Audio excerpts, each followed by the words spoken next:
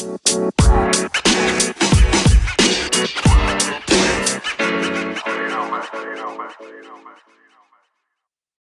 to this segment of Saving America, this special segment that we call In the News, and we've got plenty to talk about today. That in the United States, that they're going to have at least 50% of all new vehicles sold will be electric by 2030. There are a number of problems with this mandate. First of all, I don't know that it's legal in any sense of the word. Even if Congress had done it through normal legislative channels, I don't know that that would have been legal, but it's certainly not legal to have Bidumb just announcing his executive order saying, oh, hey, this is what's going to happen.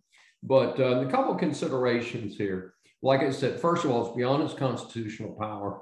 Number two, it hurts the environment. They all seem to be, oh, we're all big environmental people. Yeah. I'm an environmentalist. I favor the environment. We need to make sure that we're not doing things that pollute the country. Batteries are dirty.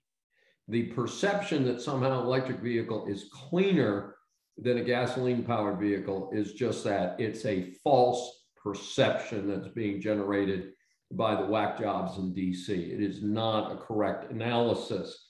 These batteries have a lot of dangerous chemicals in them. These batteries won't last forever. We all know that if we're using batteries in many of our devices today, they don't last forever. What are we going to do with all of these giant batteries that are powering these new electric cars?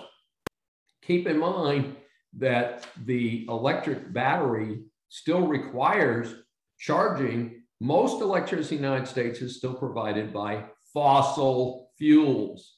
So we're still burning fossil fuels in order to magically charge the batteries in these vehicles.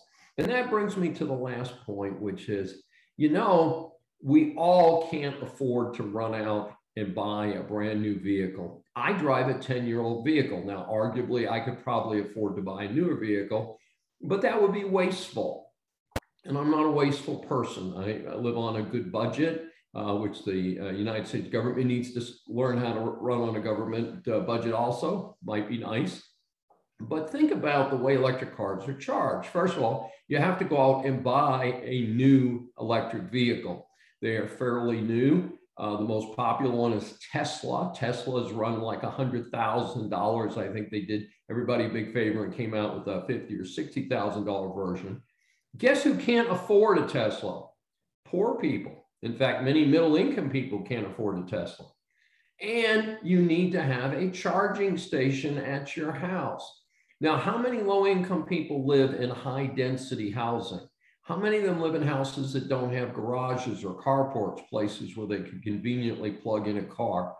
So not only are all the other things that we've talked about relevant to this ridiculous attempt by Biden, but it is directly against the people that the Dems claim to be for, which are low-income people. Yeah, that's because that's total fraud. That's malarkey. They're a bunch of liars.